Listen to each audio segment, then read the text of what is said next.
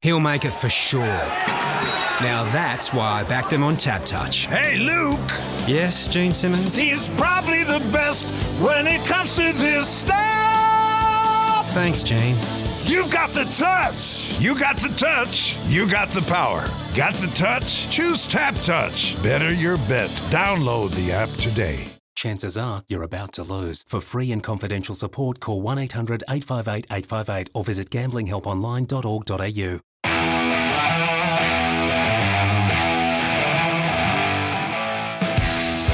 Hoops Heaven proudly brings to you Basketball Hustle. Ellis fumbled the ball. 2 on the shot clock. Goes up a prayer. Yes! As he was falling to the ground, it's a 3. He shot it literally from the hip. Definitely a highlight. Here come the Billikens. 4 on 2. McCall. Ellis. Left corner. We're missing out. Bang! From way down under. Cody Ellis. Reddick brings low out away from the best. Stolen away by Cody Ellis. One man to beat. To the hole. He's fouled. Layup. Good. Whistle foul. Count the best. Ellis for the reverse. Through fingertips. What a move. Ellis drops in a bomb. I love seeing Cody Ellis coming out feeling good. Ellis. Cody Ellis. Ellis. Pull-up jumper. Cody Ellis. Bang.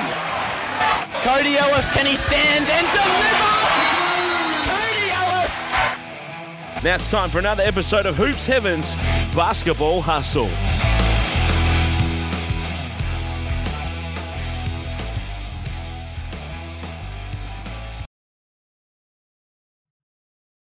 Hello and welcome to Hoops Heaven's Basketball Hustle for another week, and boy oh boy, it just seems like week after week, Cody, we have more and more to talk about in the world of the NBL, and this week will be no different. It's good to have you back. Thank you to Simon Mitchell for stepping in last week, but we'll reflect back on the Aaron Baines suspension and the footage that, unfortunately, I think for the NBL we've now all seen. We'll talk about the explosion from Trenton Flowers, Sydney and Melbourne making a statement, Perth and Brisbane having a bit of a stumble. Unfortunately, the one thing you didn't want to say 2 weeks ago was the same old Hawks, but we can't avoid that anymore. We do have an official new home now for DJ Vasiljevic, and I want to ask you if we might see one for Tyler Cook. So that's a lot for us to get through. We're here thanks to Hoops Heaven, of course, and TABtouch. And I'm Chris Pike, but Cody Ellis, it's good to have you back. Yeah, good to be back, mate. Big thank you to Simon last week for filling in for me at the last minute, like I mentioned over the weekend. But no, great episode. If you haven't gone back and had a listen, it's awesome. He's a great basketball mind and had some really good insights. So it was a great episode to listen to. And it was nice to not have to listen to my own voice for once, which was great. What I liked was picking the brains of a guy who's been a head coach in the league for the last 4 years, fresh out of coaching, and he's coached against all of these teams. He quickly remembered that he had the wood over the Tasmania Jackjumpers, which was nice. But you don't often get that chance to sit down for an hour and talk with someone that's a head coach in the league and just relaxed and talk about basketball. It was good fun. Yeah, no, and it's we're very lucky to have Simon on board and get his insights, and I'm sure we'll have him on a lot more throughout the season. Yes, and we'll get his selection in the Galen Award for the best team man later in the show as well, and see if you agree with him, Cody. We might be able to get some banter going, but this show is made possible thanks to Hoops Heaven and has been since the start. Every time I see a new post of a new release of a shoe, Cody, I can't help but salivate over it a little bit. Yes.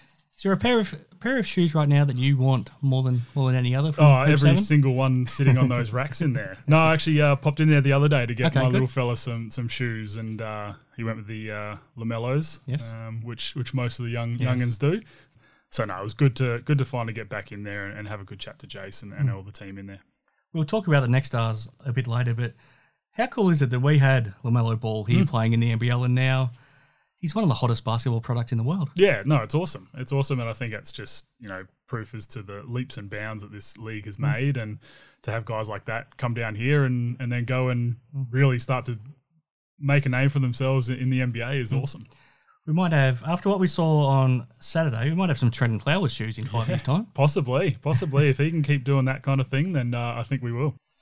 We'll talk about him a bit more shortly. But let's get to the biggest news as we are recording this. DJ Vasiljevic, he will be back in the league. It won't be at the Sydney Kings. No. He's been training with the Adelaide 36ers, but because the Kings released him so he could go chase his NBA dream, the Kings still had control over I guess, his rights. Yeah. It's probably the best way to put it. So the Kings had to release him to be allowed to sign for another club. Full credit to the Kings for letting him go. I assume there was some sort of arrangement organised so they get something back in return, but the league's better for having somebody like DJ Vasiljevic playing in it. We don't want to see him have to go overseas to play. No, absolutely. And it was always tough losing both Zaev and DJ last year, at the end of last year, thinking coming into this season that we wouldn't see either of them. I mean, those two were huge parts of why the Kings were so successful over those past couple of years. So, no, look, a massive shout out to the Kings for actually releasing him and letting him sign elsewhere, because it's only good for the league. And, you know, they're in a position where they're not going to want to get rid of any of their players at the moment. Yeah. So, you know, it's an interesting little spot, but I'm glad that they've released him and that we'll get to see him again. It's an interesting one for Sydney. I mean, clearly they would like him part of their team because he's such a good player, but at the same time, I think they're very happy with the squad that they've got. Did they make the right choice by not releasing somebody else to bring him back in? It's tough because, I mean, realistically, you got to release one of the younger boys on the team, and that's something that, you know, you don't really want to do. I mean, with a guy like DJ, you'd probably try and exhaust all options before it happened. Yeah. But, you know, you also don't want a disgruntled player either, you know, whether it's DJ having trained with Adelaide for, you know, the past week or so or a couple of weeks now, and then being like, oh, no, you've got to come and play for us, and him not actually enjoying his time and getting the most out of him. So it's tough, but no, look, I think they've made the right call. Yeah. It's an interesting one for Adelaide. We've talked about over the last 3 weeks on this show about the type of player we thought they needed to bring in. We thought they could use a point guard, they could use an athletic wing, they could use a big. We didn't necessarily think they needed another two guard. Anything but. But he's such a good player. I mean, we've also talked about how Adelaide needs someone that can come in and take over a game, a finisher. Yep. Simon talked about it last week. They don't have a finisher. You can look at the other teams across the league and they've all got finishers. Yep. There's Bryce in Perth. You've got, you know, Golding in Melbourne. You've got finishers across the league. Even Patrick Miller's shown that he's a finisher in Cairns. And I think he calls himself the closer. So it's a self-entitled nickname. But every team sort of has that closer. Adelaide hasn't had that. No. DJ gives them that instantly. He does. And look, a two-man was not exactly what they needed, right? They're fully loaded with those. Yes. You know, realistically, you've got McCarron, you've got Kadee, you've got Sunday. Yes. Flowers could be that two, can stretch to the three. Even Nick Marshall. Yeah, well, that's it. So they didn't need a two-man. But if you can bring in a guy like DJ and the caliber of player he is, you do it, right?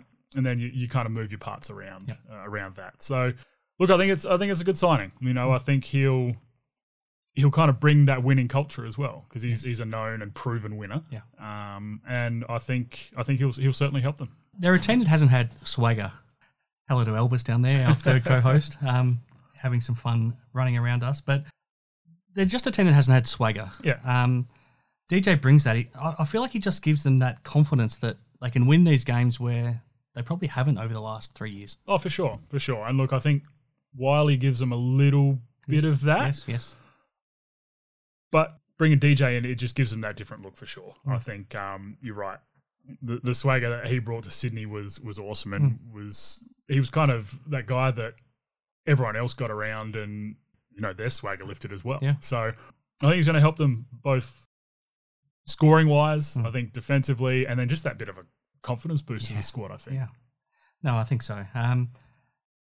Since we recorded the show last week with Simon, we've now known the results of the Aaron Baines and Adam Ford and Lat Mayen incident, and we've now seen the footage since then of what happened between Baines and Adam Ford outside the locker rooms there at Nissan Arena. We didn't get to talk to you about it last week, Cody. What was your whole take on the whole situation? What was your take on the suspension, the 5 game suspension to Baines, the early plea to avoid suspension for Mayen and a complete clearing for Adam Ford? How do you sum it all up? Yeah, there's a lot going on. Yeah. There was a lot going on. And look, watching the game, you know, as soon as you saw Bainesy kind of keep going at the refs, it seemed like he wanted to get tossed. Yes. You know, he was overly frustrated. It was impossible to imagine him coming back to play in the second half. Yeah, no, not at all. Not at all. And, I mean, Gazy said it too, and I was sitting on my couch watching going, he just wants to get thrown. Yes. Give him his second tee and let him go. Yeah. Otherwise, something's going to escalate. Yep. And, well, it did. Yes. Right? It did. I guess the frustrations for guys like Baines who have played in the best leagues around the world is, the fact that an elbow was thrown directly at his throat or at his chin, right? Yes. And then he talks to the refs about it, and they're like, no, there was nothing in it. Nothing happened. It's instead of being like, all right, we'll have a look. And that's probably the frustrations. And Bainesy's got a short fuse as it is, right? Yeah. We've seen that throughout his whole career. He's gotten a lot better with it. Yeah. But that fuse is still pretty short. Yeah. And I think it's only grown over the last 12 months. He clearly hasn't enjoyed the way. No. I think the NBL games have been officiated more than anything. Yeah, and look, they are. They're officiated completely different to any other league in the world. Yeah, it's got to be frustrating for a guy like that who uses his physicality to his advantage, right? And he just finished battling two guys down low. He did. And he copped an elbow and then gets told nothing happened. Well, he did push those two pretty far and pretty hard in the back. There could have been fouls either way. Oh, absolutely. But then, I mean, look, that man turns around, swings his elbow way too high, for a swim move for a box out, and he knew what he was doing. Yep. And then, just boils over. And then, obviously, we've seen the footage in the hallways, and I mean, we speak about fuses, and 40 is one that obviously has a short fuse as well, and I think that it's tough. Obviously, they exchanged words, and 40 was out waiting for Bainesy. Really, you could say like it did, and not ideal, not a great situation. He's obviously said something. Bainesy's just arced up, and then freaking almost tried to put him through the wall. Yes, Bainesy's a big human being. 40 isn't, so it wouldn't have taken a whole lot. No. But no matter what's said, you never lay hands on people like that, right? Especially opposition coaches. And we know as well as anyone that, 40 would have given him a fair word or two. And that will never be released, I'm sure, what was said. Yeah. But I think the fact that the NBL cleared him of any wrongdoing when they've heard what he said suggests that he must not have said anything that should have instigated that sort of physical contact. And it is difficult because, where do you draw the line there? There's obviously so much grey area in that, but it is what it is. And Will Albus with his Jinglies toys around us, sorry. It is what it is, right? And we probably should remember to not give him the noisy toys next time. Yeah, that's probably a good idea, I think. Yeah, it is what it is. 5 games is, the most games I've seen since being back around the league. It's been very hard to get a suspension. You almost have to kill someone to get a suspension recently. And I've been part of a fairly hostile act in Josh Childress on Jesse Wagstaff. I think so. I think it was a game and a fine. And that was... look, the incident itself, there was probably more malice in it, but I think the boil over is kind of what got Bainesy. With the penalty to Baines, I felt like he shouldn't have copped a suspension for anything that happened on court. I felt like an ejection kind of covered that off, and I think Simon said the same thing last week. With what happened backstage, we didn't know by that stage what had happened. We hadn't seen it. I feel like that probably deserved 5 games though. So in the end, I think the 5 games is fair. How do you feel? Yeah, look, I totally agree. I don't think what was done on the court warrants any kind of suspension. At the very most, which I still don't think a fine. But yeah, what happened backstage was not great. And look, it's a tough one, right? Because at Brisbane, the opposition bench has to walk past the home bench to get to the locker rooms. And that doesn't happen in a whole lot of arenas, right? Yeah. So that's not ideal to start with. But then Bainesy waiting for Latmayan to come through. And instigating the chat. Hip and shouldering, instigating that chat, right? That started it. And then obviously with 40 after or just before halftime. Third quarter started, sorry. So look, it probably warranted 5-ish games. I still think that's a lot. It is. That is a lot in considering a 28-game season. Yeah. Well, considering the history of the league so far and with suspensions, the big thing they're probably trying to do is just make a point. Well, how many did Matt Hodgson get for his face slaps to DJ?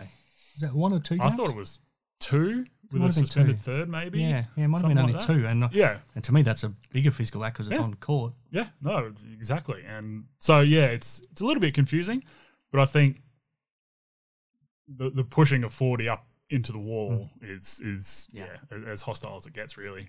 Last one on this. We don't want to get bogged down on it too much, but How does Bainesy go when he comes back? How can the Bullets help him enjoy his basketball again?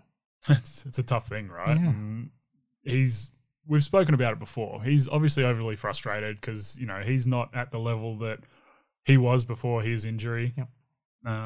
He was freaking NBA player, Olympian, all that fun stuff. And not just a fringe NBA player, especially when he was at the Suns. He was probably one of the best big fives in the league because of what he could do when he stepped out to shoot. Yeah, exactly. And that's got to have frustrations boiling over just with that, And then I guess trying to get him involved in the league or in games is tough because the league doesn't really lend itself to that big bruiser in the middle anymore. We don't really have post moves, do we? Not really. And, we don't have those big, strong bruisers as the 5-men anymore. They are more that pick and pop, stretch 5s, stretch 4s that, he can do that for sure. But that was something that he added to his game later. Yeah. The thing that made him what he was and what he still is, I think, is that big, strong bruiser with a really good touchdown low. Sure. So it's tough, and I think they've got to try get him involved, but it's tough to figure out how. Yeah. Let's go to Trendon Flowers. Yep. Cody.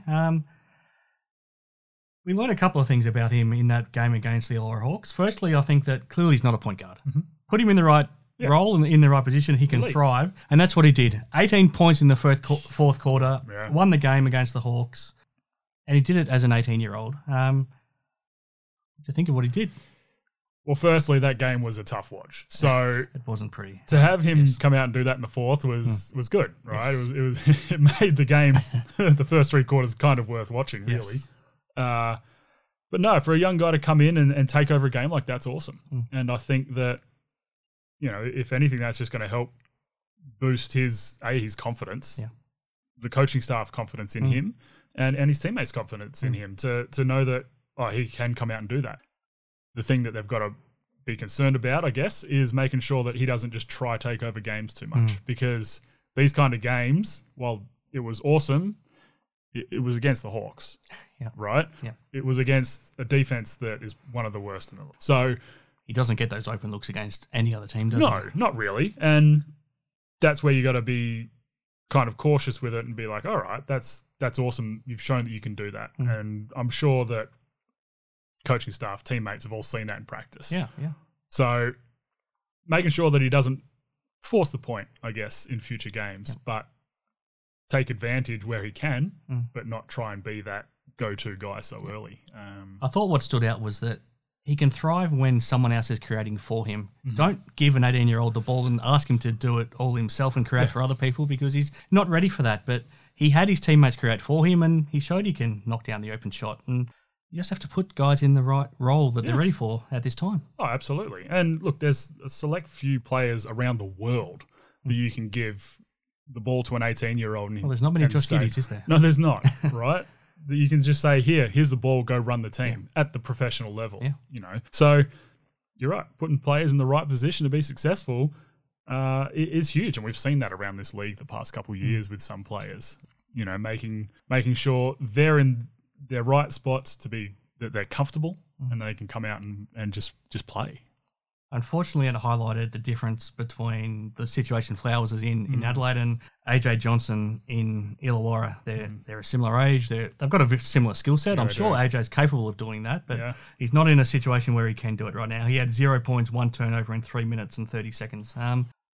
It's tough to find many positives for the Hawks right now. Yeah, there's not a whole lot. There really isn't a whole lot. And like you mentioned earlier, I said it a couple of weeks, I didn't want to come into this season thinking same old Hawks, but it's the same old Hawks. Yep. Unfortunately, they've got to really figure it out quick because the season's already getting away from them. It's been 3-4 rounds, so 3 rounds going into the fourth. It's already starting to get away from them a bit. Yeah. It is really tough. I get it. Their squad, they've got a decent squad. I think that on paper they're not bad, right? Obviously not as good as some of the top teams, but they've got a squad that should be able to compete, but they're just not. What's stopping them being able to compete? I mean, obviously Jacob Jackomas is still finding his feet as a head coach in the league in his second season.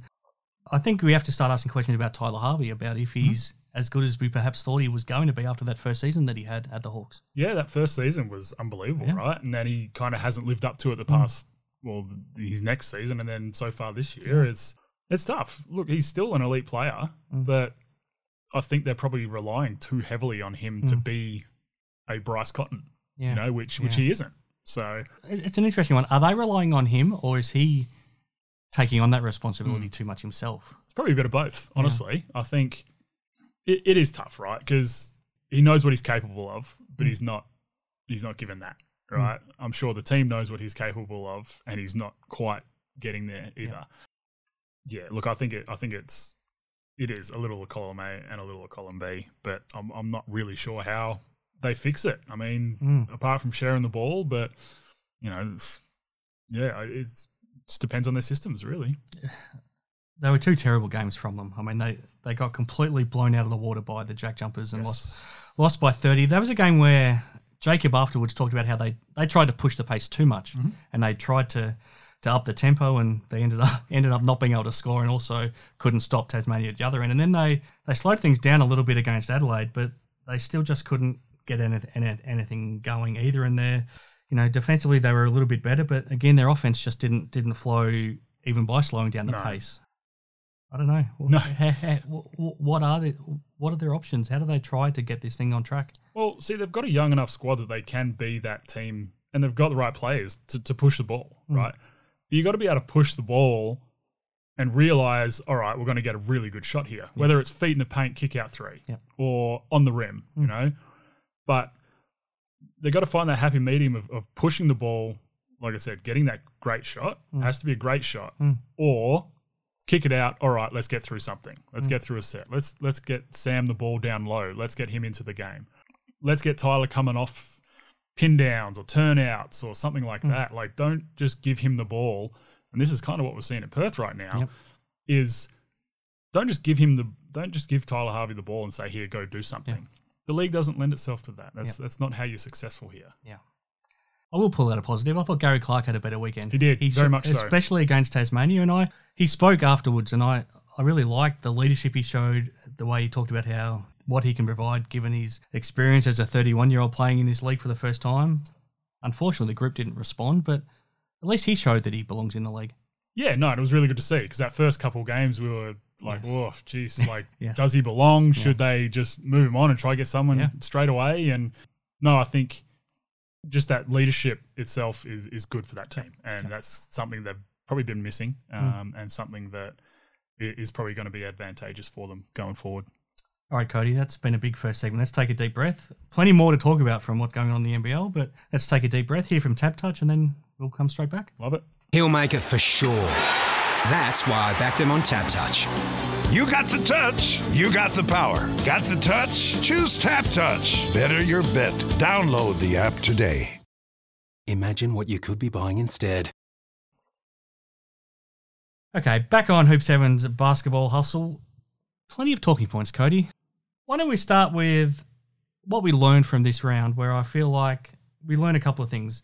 Melbourne and Sydney are clearly a class above, and I think you can throw Tasmania into that mix. And the only game they lost was when Majuk Deng unfortunately missed a free throw at the end, where that game against Southeast Melbourne could have gone to overtime. So I think the top 3 teams are standing out. I think what we saw from, especially when they played each other, Illawarra and Adelaide are a little bit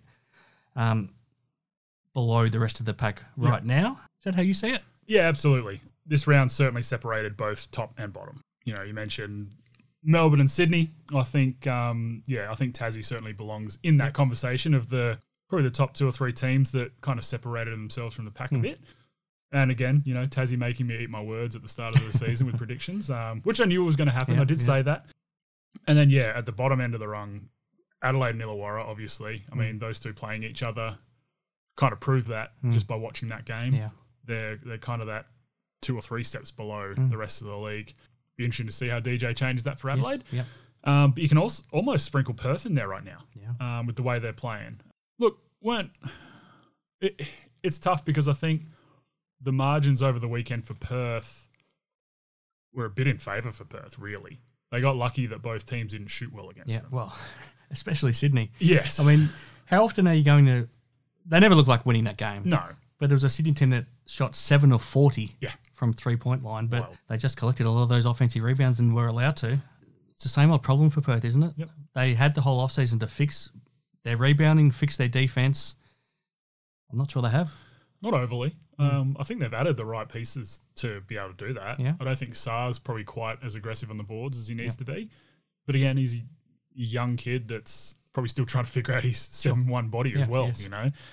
Pinder, I thought, did a better job in that second game against Melbourne. I think he probably had the most rebounds for the game as well. So I think over the weekend, he did a lot better. And just his activity and his just want to go and get it, I think is something that Perth needs. And they need him to be able to do that. He needs to be getting 10 boards a game. I think that needs to be his minimum and his goal. And he was doing that last year in Cairns. Yeah, absolutely. So he needs to be able to go and do that, especially playing in Perth, where it's not the best shooters gym in the world at the best of times, let alone when both teams aren't shooting well anyway. So it is tough being that only one that is really that aggressor on the boards. But look, I mean, they haven't really fixed their woes. And offensively, I mean, I just feel like it's too stagnant still. Does that come from not having a genuine point guard like we've talked about? I think so. I don't think Ty or Corey are, point guards by any stretch. I think Ty probably more so, but he's not having the best year right now. He's a bit all over the place, and it's tough. Yeah, you're right. They don't have that point guard, and you can't just ask Bryce to do it all. It's it's not how this league works. No, because the opposition knows that they just have to focus on him. I mean, you have to feel for, especially on Friday night, for Bryce to have to play that whole game with Melbourne able to rotate between having Delhi and Illy guarding him, but also having Travers both at the same time at different times. And then, you're right, Travers behind them as well to give them that length. Man, I feel for Bryce right now because his numbers aren't what they are used to be, but I don't think it's anything that's his fault. I mean, it's just the position and system that he's in. Yeah, and look, I feel like they're probably not running the right plays for him, right? Or running plays for him at all. Yeah, it's more of a one action, kick the ball, give him the ball, let him try go to work, which is exhausting, right? It's exhausting, especially when you've got elite defenders, and every team has elite defenders at that level now, at that position, sorry. First possession against Sydney, right?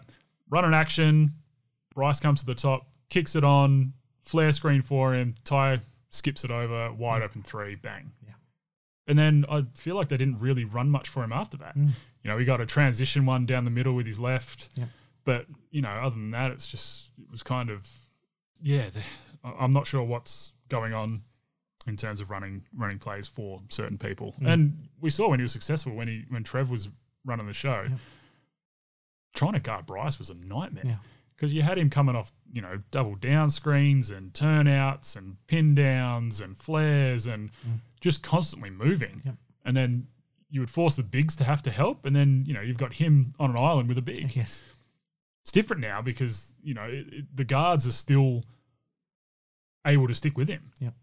I think we underestimate that he also had good point guards. So it was Damien Martin at the start, then Mitch Norton, who helped to put him in that situation too. Oh, absolutely. And look, I think part of it is the bigs as well. I don't think they're screening as well as they need to be for him. So the fact that the defender can just fight around and stick with him isn't good enough, So there is onus on everyone. But he's certainly visibly frustrated, and I could see that. I was at the game on Friday night against Melbourne, and you could see he's just visibly frustrated right now. And physicality is the one way to try and stop Bryce. I mean, there's no way to stop him, obviously, but that's how you try and stop him, is to be physical. And Melbourne have the two most physical defenders in the league in Shea and Delhi, so they did a good job with that. But you can see every time something would happen, Bryce would be talking to the refs and all that. His head's not in it because he's obviously frustrated from lots of different reasons, I'm sure. Yes. Touching on Melbourne United, they kept winning and obviously went back on Sunday and took care of business against the Brisbane Bullets to go to 4-1. But one of those physical guards, Matthew Dellavedova, unfortunately suffered another concussion. We saw them deal with this with Shea Ili last season.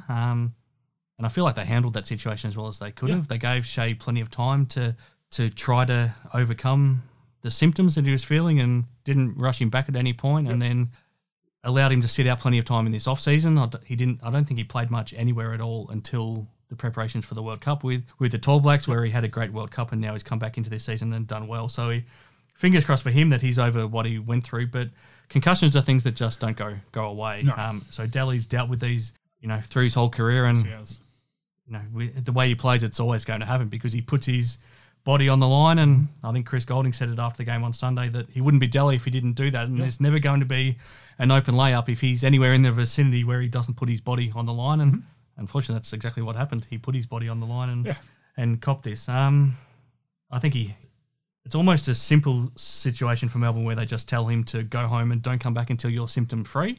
We don't know how long that will take, but what's your take on the situation? Oh, it's scary. And to have two elite players on your team in Delhi and Shea with these concussion scares constantly, it's not ideal, right? I think they do need to treat it the way they did with Shea last year. Yes. They have that advantage of still having Shea. So I think last year when he went out, there was that bit of a drop-off. There was. Right? For sure. This year they've got that little bit of a backup, which is I mean, that's very nice for Melbourne. So, look, I think they need to treat it very cautiously, especially with the history Delhi has. It's a scary thing. It's not good, and, knocks to the head, no joke. No. It's we've seen it happen a lot throughout just sport in general, really. And it even related to this show, Matty Knight, our good friend, had to retire from basketball because of it. He did, and he got to the point where, he'd cop a finger to the jaw and it would set it off. It's something that, you can't take lightly. Yeah.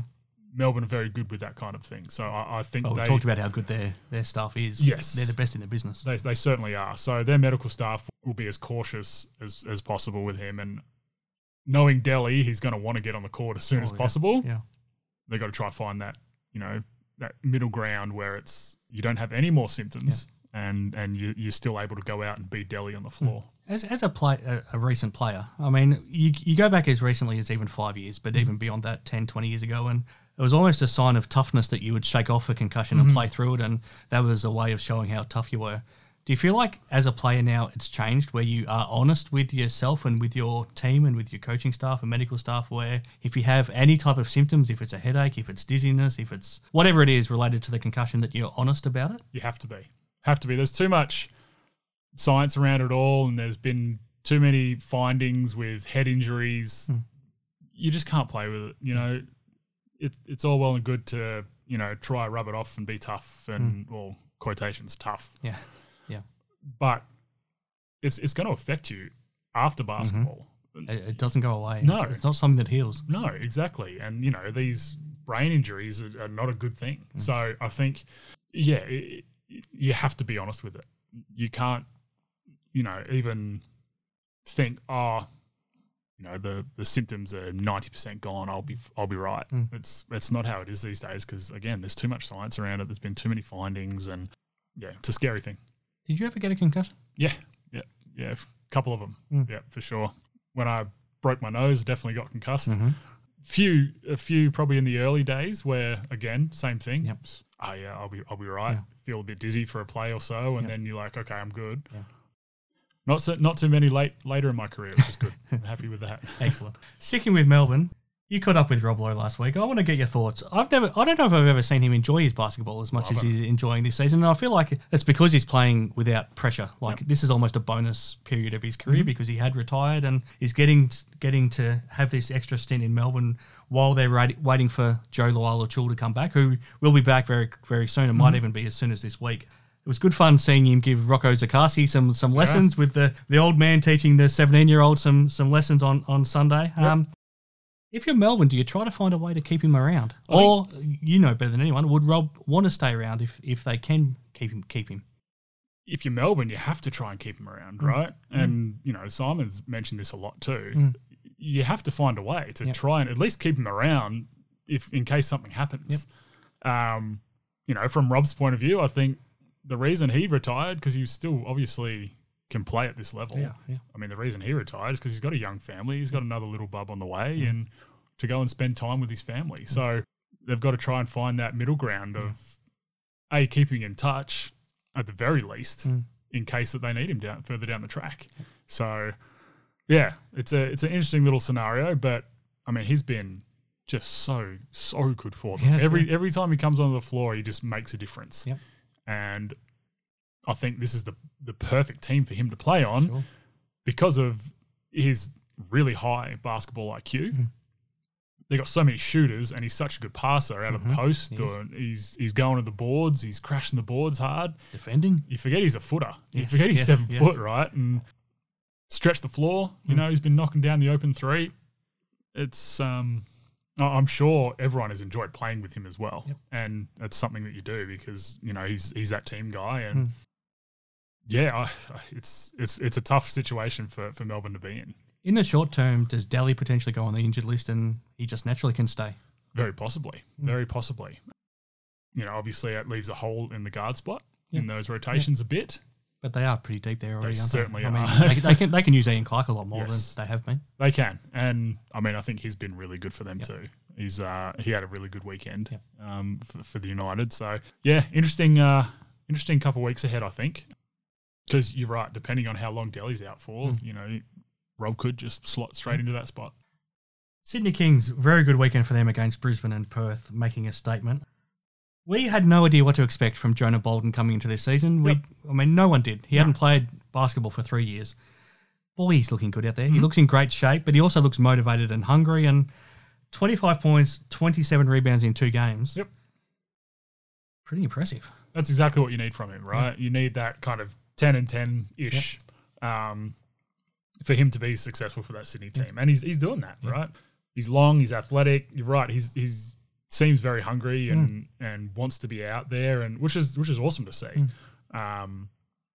He was a difference maker for them this weekend. I think, especially in their second game. Well, how obvious was it against Perth that he wanted a rebound? He was hungry for a rebound. No one he was playing against had any of that same desperation. No, they didn't. So he just, you're right. He just wanted them all, and that's the bottom line. So it's promising signs for Sydney fans. Are you surprised how good he's looking so quickly? Yes, actually I am. I didn't think, like you mentioned, we had no expectations going in because we haven't seen him in so long.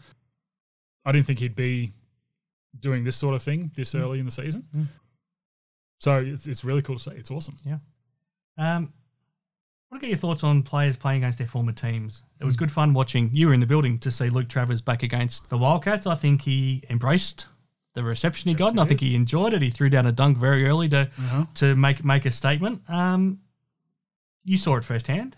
I think there's a difference between booing a guy just because he's a former player and booing a guy for something that's a little more sinister. So I think it's all good fun if you boo a player who used to play for your team. But what did you make of it all just from being in the building? Yeah, look, I mean, it was obviously very hostile, and Perth Arena is a hostile environment, right? So Lockie Reed even had the microphone back, didn't he? Yes, he did. Yes, he did. He was surging up and down the court. So, that was good. That brought back some memories. But no, look, he came out and didn't bother him in the slightest, you know, and he is that kind of a player, you know, that kind of thing wouldn't bother him. It obviously showed that it didn't. Came out early, had that dunk like you mentioned, had a few more dunks down the middle. Yeah. And I thought it was really good. I thought he's doing exactly what he needs to for Melbourne. And yeah, look, there was obviously boos. The one that I didn't like was when he had his nose split open and then they booed that. Yes. But you know, it wasn't like the whole stadium was going crazy booing. It was, you know, it was a few, but it was nothing crazy at all. I was fascinated watching Matt Kenyon's interactions with Scott Roth on Saturday when he was playing for the Phoenix against the Jack Jumpers, because if I think back to last year, Scott was one of his biggest supporters and he would encourage him to shoot all the time, and Kenny's a reluctant shooter at the best of times, but Scott was one of his biggest supporters. But now he's playing for the Phoenix and he's being left open, so Scott obviously knows the scout, and the scout is to let him shoot, and he knocked down a couple of threes, and he went back to Scott and was letting Scott know all about it, and knowing Scott, he would have enjoyed that. He would have actually embraced that little bit of interaction. But it's interesting. He was his biggest supporter, and now Kenny went back at him to let him know that he can shoot. Oh, absolutely. And look, it's one of those things that when he's on your team and people leave him open, you've got to be in his corner. Let that ride. Let it go. You got to build their confidence, right? In those guys that aren't the most confident shooters in the world.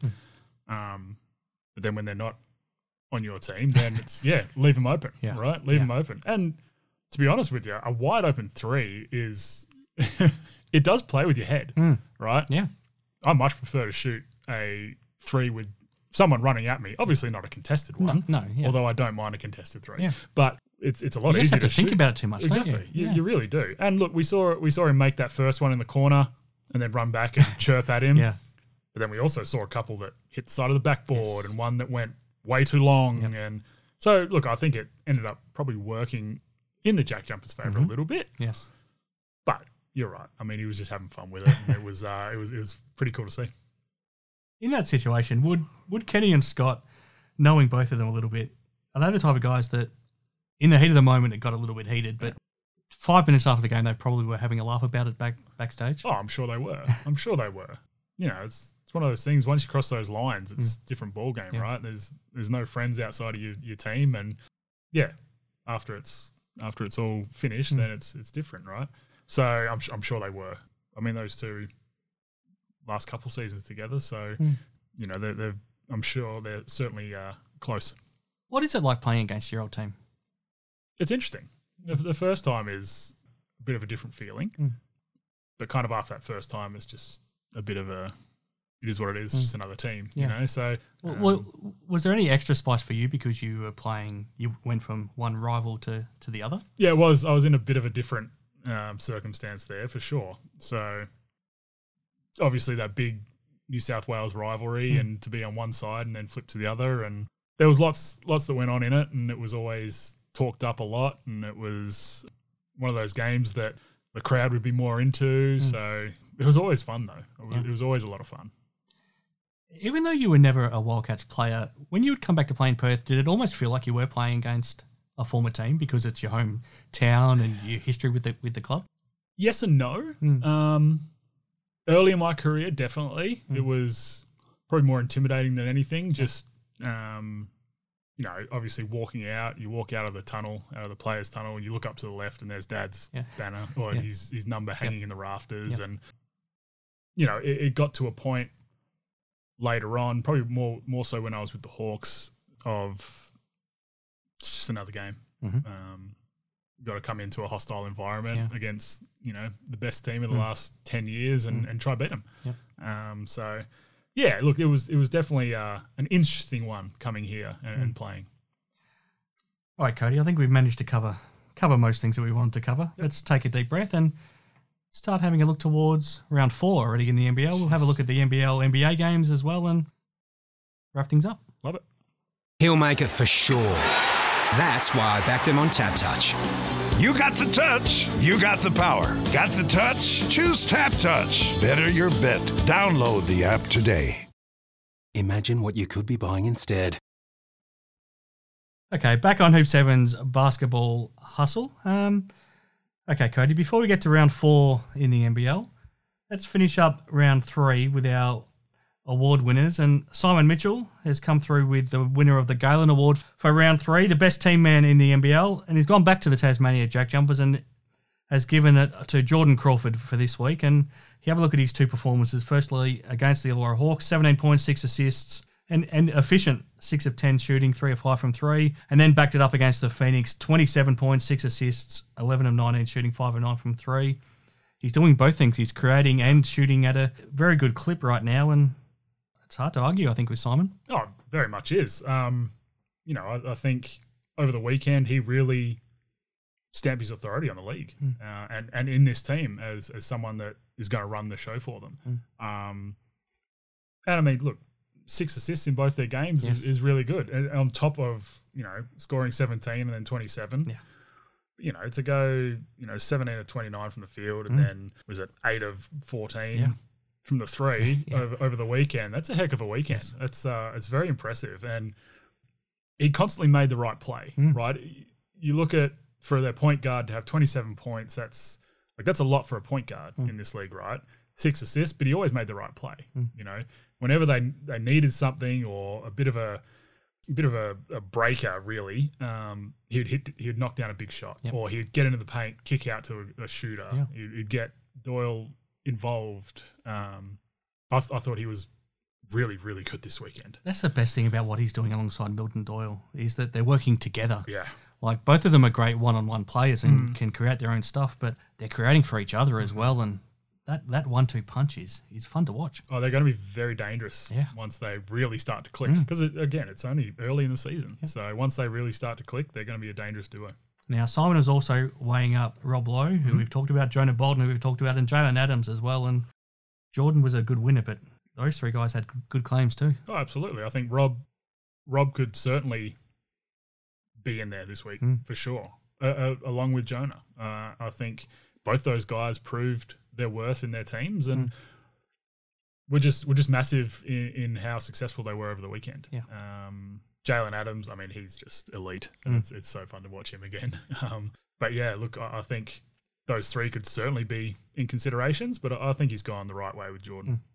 That segues nicely into Matty Knight's votes for the Player of the Year for round 3 as well, Cody. And he started 1 vote for Nathan Sobey from the Bullets, 2 votes Jonah Bolden that we've talked about, 3 votes a guy we haven't talked about, Trey Kell. He's now finding his feet in Adelaide. 4 votes Jordan Crawford, 5 votes for Jalen Adams, and again, it's probably tough to argue. Yeah, very much so. I think he's hit the nail on the head there, and you're right. Trey Kell has come out and he's been really good. Yeah. He has. It's someone that we haven't really spoken about, but that's probably more so because of the squad he's playing for right now, unfortunately. Well, I think because he had an interrupted start to the season, he didn't look quite healthy for round 1, and he looks healthier now, but he's also aggressive. He's looking for his shot, and it's working. Yeah, different player when he's aggressive, and I think that team really, really needs that. Yeah. So hopefully he keeps that going. But no, look, I think Matty hit the nail on the head. Jalen Adams, it hasn't taken him long to pick back up to MVP form, is it? I mean, he loves the big moments. The bigger the moment in a game, the more he seems to deliver, and he's just fit right back in. Yeah, and he's just kind of doing what he needs to. He's not overly trying to take over the game from the get-go. He's just kind of letting it come to him, and I think that's what makes him so elite as well. But, once push comes to shove and it's late game and, they need a bucket, here you go. Go do your thing. The most amazing thing about the Kings right now is they've still got DJ Hogue to come back. Yes. I think that's a big reason why they didn't need the other DJ Vasiljevic, because they've still got a lot of room to improve with DJ Hogue when he comes back. Yeah, they're going to be scary once he comes back and they start to click. Because it's a pretty good looking Sydney team then. And look, honestly, I think they've exceeded my expectations for the start of the year. Yeah. I think we expected a slow start from them. Yes. They haven't had it. No, they're right near the top with the top couple. So they're 4-1 already, and so much improvement to come. It's that three-peat's not out of reach. No, not by a long shot. So it's they're going to be fun to watch once they're clicking on all cylinders. Before we get to our round 4 preview, Cody, I want to get your thoughts on Tyler Cook. We've talked about this man from the start because he won the MVP award at the Blitz, so he's had an immediate impact down here, but his time now at the Phoenix, it looks like it's done because Alan Williams is set to return potentially as early as Thursday night against Adelaide. That means he's on the open market. He's going to attract offers overseas, so whether or not he stays in the NBL, I guess we wait and see, but it also depends how quickly other teams move. We thought Adelaide might have been a great fit for him, but it looks like they'll settle with Vasiljevic, and that'll be the way they go. Do you see a team that has a need for him and the ability to bring him in? Well, there's plenty of teams that probably have a need for him, but whether they're willing to fork out and go get him, I think is a big thing.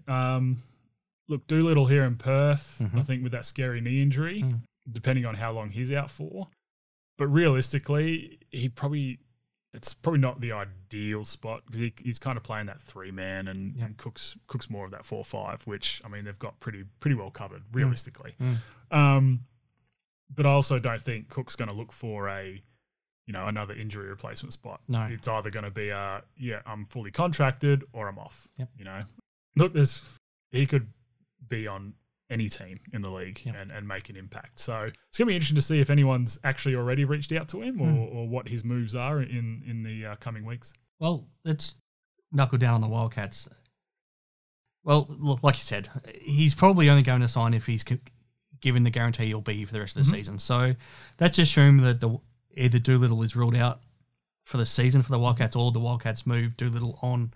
Would he be a good fit on this Perth team? Like you said, they do have that position covered with Keanu Pinder and Alex Sarr already, and you've still got David Okwara, who's not playing at all, and Jesse Wagstaff, who doesn't play at all while Doolittle was healthy. So they don't necessarily need that position, but could he make them significantly better at the same time? Oh, I think so. You could play big, and I think Keanu's long and athletic enough to guard the threes around the league. It'd be very much a challenge for him because something he hasn't really had to do. But having Cook, Pinder, and Sarr out there at the same time, that's big. It's big, but tough to stop. Oh, very tough to stop on the other end. Yeah. And that's something that I think the Cats coming into this season was what they were trying to do, was go out and outscore teams. Yeah. So it means you probably have Usher in the 2 spot, Bryce in your 1. It's a starting 5 we could never imagine, but no, you never know. It might work. It's fairly impressive. It'd be a fairly impressive starting 5. Yeah. But look, they're struggling on defense. You could really throw a bit of a spanner in the works and mix it up a lot more. You could, throw zones in there. You could throw full 1 through 5 switching. You could do all the kinds zone of actually stuff. did work at times against Sydney. It did. I'm surprised they didn't go back to it more. And I think they probably should have, or at least mixed it up a bit. You don't want to sit in a zone. Teams figure it out too quickly. You go into it, come out, go into something else, go back into a zone. I think just mixing it up is probably what they need to do. But yeah, look, he could certainly make an impact, and I think the Red Army would certainly embrace him with open arms. Well, yes or no, Cody? Does Cook end up in Perth? I don't think so. Okay. I don't think he does. All right, let's get to round 4 preview, Cody, thanks to Tab Touch. Okay, Cody, round 4 in the NBL starts just the 1 game on Thursday night. Adelaide 36 is at home to the Southeast Melbourne Phoenix, both teams coming off a win. First of all, does DJ Vasiljevic play for Adelaide? I hope so. I really hope so, especially if he's been there for a week or so training with them. Yep. I think they need to slot him in as soon as possible. There's no point. He's cleared to go now, so there'd be no point in having him sit there. I think at least throw him in for a couple minutes here and there just to get his feet wet again. But I'm hoping so, and then see if Big Sauce is back for Phoenix as well. Well, good chance. He's pretty confident of being back for this game. How does he change things for them? Just energy, I think, is big for them. They've done well to be where they're at without him in the lineup. And without Cook for the last, 3 games too. Yeah. I think they've done really well to cover that. And look, they're going to take a little bit to gel again with him in the lineup and the different rotations. But I think it's only going to help guys like Mitch Creek, bolster their bigs. Well, we saw how unstoppable they could be together at times last season. Very much so. Who wins? I think the Phoenix get this one for sure. Friday night, just the 1 game as well. Illawarra Hawks at home to Melbourne United. If the Hawks are ever going to make a statement, this is the time to do it. Can they do it? No. I think Melbourne right now is just on too much of a roll, and they've obviously proved this weekend just how elite they can be. Obviously, Delhi's not going to play. No. We probably won't see Delhi for at least a couple of weeks, you'd think. Joe Luala-Tool might. Exactly, which will be huge for them, right? Again, throwing new players, not so much new players, but throwing guys that haven't played so far this season into the mix does disrupt teams. And look, I don't think he'll be a massive disruption. They're so very well coached with Dean Vickerman there, and I think I do think United get this one fairly easily. Are you scared for how this game might turn out for the Hawks? Yeah, look, we said that a couple of times last year, and they ended up holding their own, right? Yep. So who knows? It could very well blow out, but you never know on the road. Fair to say Justin Robinson won't go 1 of 15 again, though. You wouldn't think so. I wouldn't expect that we see that at all for the rest of the season. All right, so good luck to the Hawks, and check out the odds thanks to Tab Touch. 2 games now on Saturday. Southeast Melbourne Phoenix then come straight back from Adelaide to play host to the Brisbane Bullets. The Bullets playing their first game since last Sunday in Melbourne, so 2 games back-to-back in Melbourne, still without Aaron Baines. So this is an interesting one, though. It is, and very quick turnaround for the Phoenix. I think with newly inserted players that are coming off injuries, I think that could hurt them a little bit. I think Brisbane do get this one, but I think it should be a really good game. Yeah, look, I think Brisbane get it purely for the fact that it's that short turnaround for the Phoenix. Interesting for the Bullets. They were pretty poor for 3 quarters against Melbourne, but when you then can turn things around in the 4th quarter, defensively they did well by going into a press, and they found some confidence offensively. I think 33 points in the last quarter. Even though you had a poor game, can you take some momentum out of finishing a game a bit better? Oh, definitely. You know, when you have poor games, especially for the 3 quarters, you try to get out as much as you can from them. And the fact that they really, really held their own and played really well in that fourth quarter, just by mixing it up a bit, you know, it kind of had that free swing.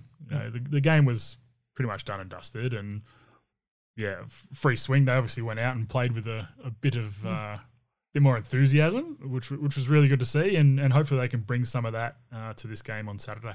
Second up on Saturday night, Adelaide 36ers, Perth Wildcats. Every time these two teams play, there's always seems like there's a lot riding on it, and the stakes are pretty high for both teams. So Adelaide trying to build some momentum. Perth need a win. They can't afford to drop 3 in a row. No, they can't. I think they're the lowest on the ladder since the Bryce Cotton era started. Yes. After finishing a round. So that's not good signs for Perth. And they're lucky in the fact that it's another quick turnaround for Adelaide. Yep. You know, they also play on Thursday night. And yeah, look, going into Adelaide's always tough. It's always tough to play there and to win there. And you're right, this is a rivalry that goes back as far as I can remember, even when Dad was with the club. Yep. So always fun between these two, and it's never usually a blowout either way. No. I expect a good game, but I do think the Cats get this one. And realistically, they need to get this one. No, they do. 2 fascinating games on Sunday. 4 really good teams. Melbourne United, again, another short turnaround. So they have to come home from Wollongong on Friday night and play the first game on Sunday. So a very short turnaround, but I don't think they have too much to complain about because they're playing a New Zealand Breakers team who's coming back from the US. Yes. Yeah, no, that's some pretty crazy scheduling.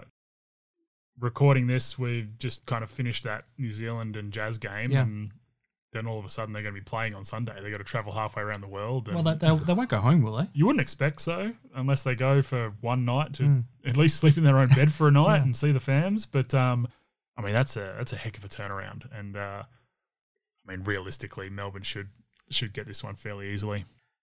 Sydney Kings and the Tasmania Jack Jumpers first up. They played already this season. The Jack Jumpers they handed the Kings their only loss of the season. This one's in Sydney. Complete clash of styles, which sometimes creates for a great contest as well. Can't wait for this one. It's going to be good. Sydney have kind of turned the corner really since that loss, and you know, this round just gone kind of proved that a bit. I think they're playing that with that bit more swagger again, and they've been tough. But look, Tassie's right there too. I think. Yeah, this is the toss of the coin. This one, I think. I think I'm going to go with Tassie. I'm going to go with Tassie purely for the fact that I think that they can slow the Kings down enough and make them play in the half court, which probably isn't their strong suit at the moment. No. So, yeah, look, I think Tassie get this one. It'll be a good game. A good way to finish the round. To finish the show, Cody, let's talk about the NBA games. So both the Cairns Taipans and the New Zealand Breakers have now finished their 2-game stints over in the US. So the Taipans, they never had a full team out on the court, so it was tough for them to compete. Firstly, against the Wizards, they lost by 63. Then against the Raptors, they lost by 41. But they didn't have Tajiri McCall or Taron Armstrong in that game. Then the Breakers, they were more competitive, but they had their full roster available, I think, pretty much. And then bringing in Anthony Lamb as well. So against the Portland Trail Blazers, they lost by 40. And as we just finished recording this, they were very competitive against the Utah Jazz and only lost by 20. What do you make of these games? I mean, we've talked about how disruptive it is to do it mid-season, and it's tough. The exposure is one thing that I'm fascinated about. Do you think the exposure makes it worth it for the clubs? Not overly, I think.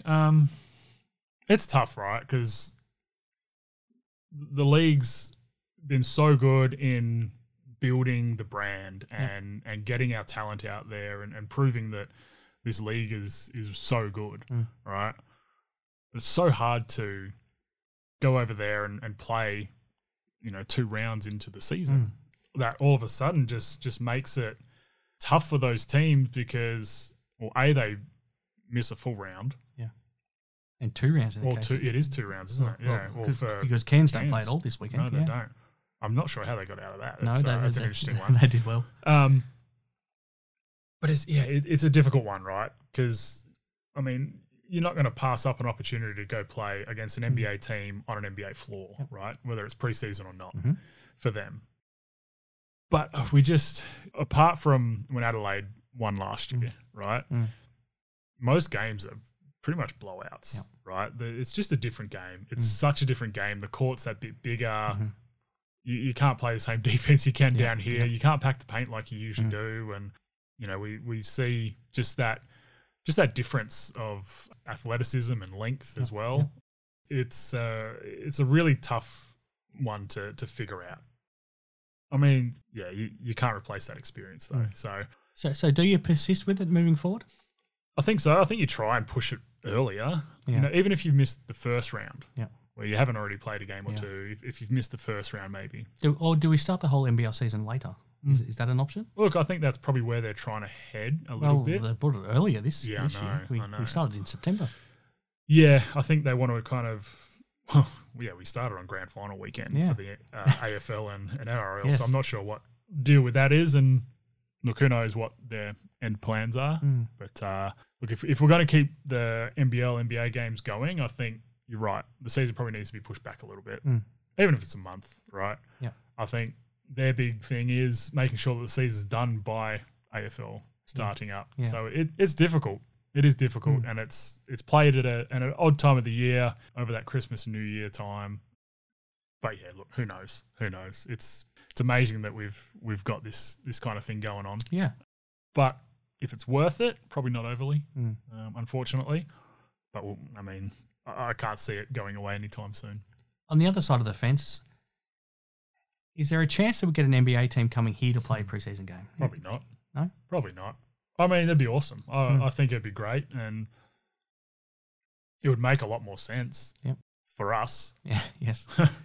But I don't overly see that happen. Look, some NBA teams go and do, you know, trips to China and parts of Europe and all that sort of stuff. So hopefully an NBA team comes down here. I don't see why they wouldn't want to.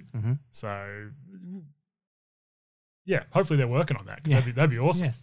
It'd be a lot less disruption, wouldn't it? I mean, but yeah, I guess the money has to come from somewhere. Well, I mean, they've got enough of it. So.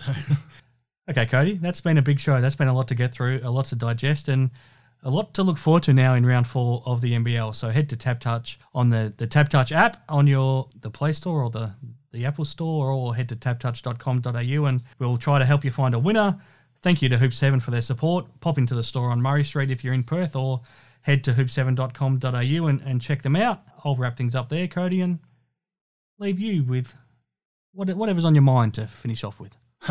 Lots on my mind for this round. No, look, I'm really looking forward to the Kings and Jack Jumpers game this round. I think it's going to be a fun little test for both teams. So lots of good basketball to be played, but really looking forward to that Sunday matchup.